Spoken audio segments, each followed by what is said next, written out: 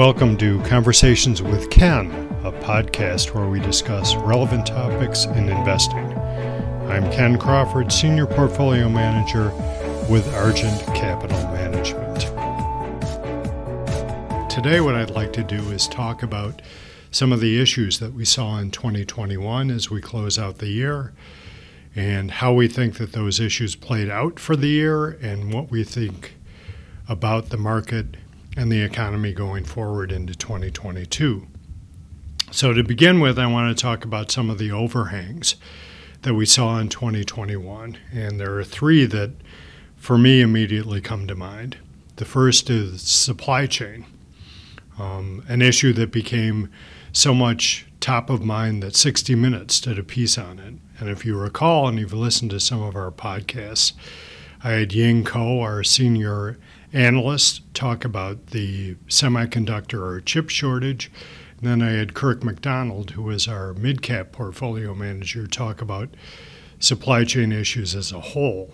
And I'm sure, as you have seen, pictures of containers stacked on ports, waiting to be shipped across the country, container ships backed up, waiting to be unloaded, etc.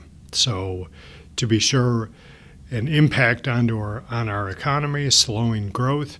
If you can't get the stuff you need to make the stuff that people want, things slow. Second overhang that we saw was inflation. We are at levels of inflation that we have not seen in 30 years.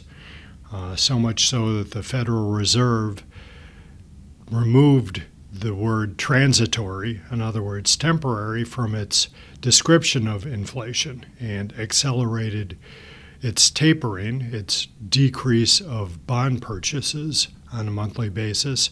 And the expectation is that the Fed will take that to zero in 2022 and begin to raise rates. The first time that we've seen rates rise since December of 2018. So a significant change and something, again, that will certainly affect the markets and the economy going forward. And then finally, obviously, COVID, an issue that impacted our economy at the beginning of 2020, drove the U.S. into the fastest recession in history. We thought that we were beginning to come out of that in 2021, and then we had the Delta variant, and that put the economy back on its heels, and now we are dealing with Omicron. And what it will do today and going forward is anyone's guess. And then the question is, what is the next variant and the next variant?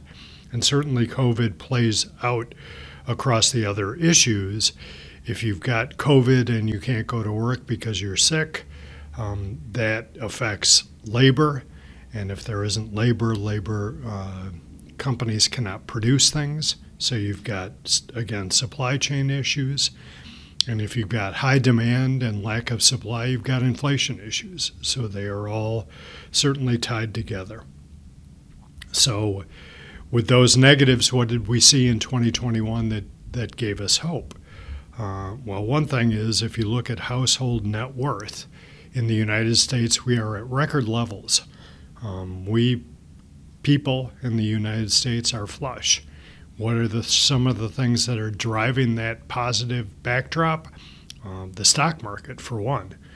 House prices, again, are doing well, and for most people, one's home is the largest single asset that they have. And then talking about labor before, what we've seen with labor rates, hourly wages, they've gone up and gone up nicely. So if you think about it, someone who is making $10 an hour in, say, 2019 or 2020 that is suddenly making $15 an hour, that's a huge increase for that person's net income. And those people on the lower end of the earnings spectrum are those that are most likely to spend. And remember, 70% of our economy in the United States is driven by the consumer. So having the low end of the economic scale, wage scale, improve, it has a huge bump to our world. And speaking of that, and tied to it, gross domestic product, real gross domestic product, so stripping out the impacts of inflation, continues to be positive. So we have a growing economy. So with record household income and a growing economy, perhaps not surprisingly, the market has done well. And as we speak, the S&P 500, large companies in the United States, where I primarily live, is up over 24% on a year-to-date basis. So a very, very good year. And one of the questions, obviously, is what is driving the market up 24%? Recently, FactSet, a economic and market information source that we use, put out a piece that I thought was nicely timely. So if you look at S&P 500 expected earnings for 2021, so we've got a few days left, earnings are expected to grow by 45%. And revenues or sales are expected to grow by 16%. So robust sales and remarkably good earnings. And obviously those two driving the market higher. One of the questions that we get is, what about valuation? If you look at the S&P 500 price-earnings ratio, PE, today we're at or around 21 times forward earnings. Relatively expensive from an historical basis.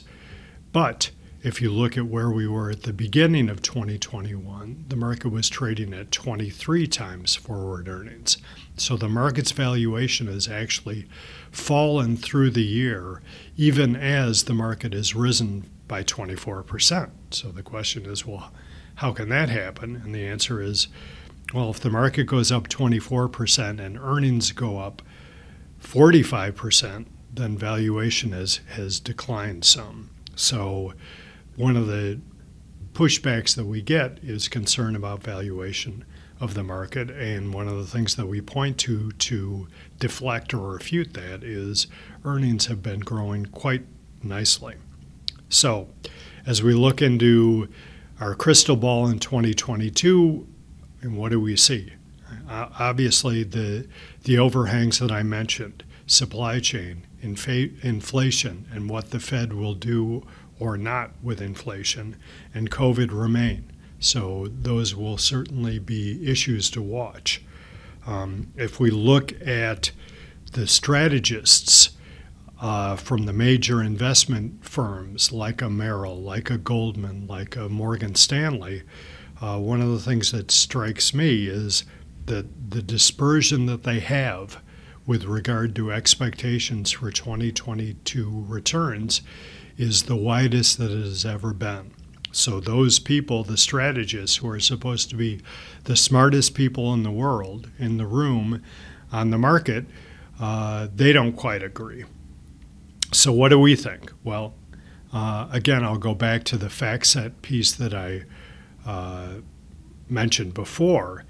And what FactSet sees as they look at consensus expectations for sales and revenues are for sales to grow by over 7% in 2022 and for earnings to grow by 9% in 2022.